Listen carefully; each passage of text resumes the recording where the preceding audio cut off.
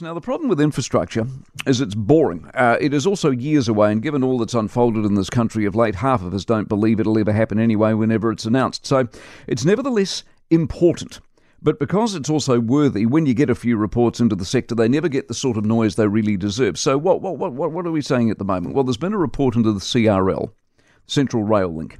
A fortune over budget, of course, and a mile behind in terms of delivery. That report found that we don't have never had, enough specialist workers to tackle such a project properly anyway.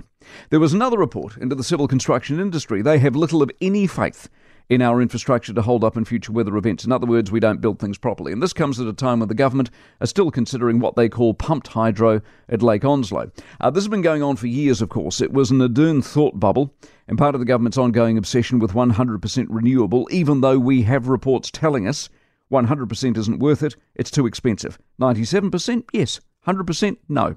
Let us learn from Australia, where we find out this week from another report that their pumped hydro project, the so-called Snowy 2, has struck trouble. It was announced by Malcolm Turnbull back in 2017, due to be finished 2 years ago. That, of course, hasn't happened. What has happened is the cost has doubled in the past 6 months. Malcolm said it would cost $2 billion.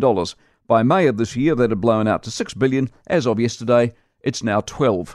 Here at Onslow, the government, before spending $30 million, they didn't need to, into a report, given they already had reports, told us theirs would cost $4 billion, which seemed absurd, but not as absurd as the $16 billion they now reckon it will cost. And given the figures that I've just given you, you know full well that 16 will not be the reality or anywhere close to it.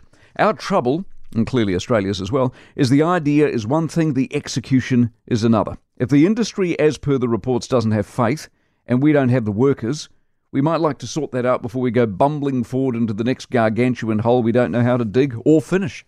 For more from the Mike Hosking Breakfast, listen live to News Talk ZB from 6 a.m. weekdays or follow the podcast on iHeartRadio.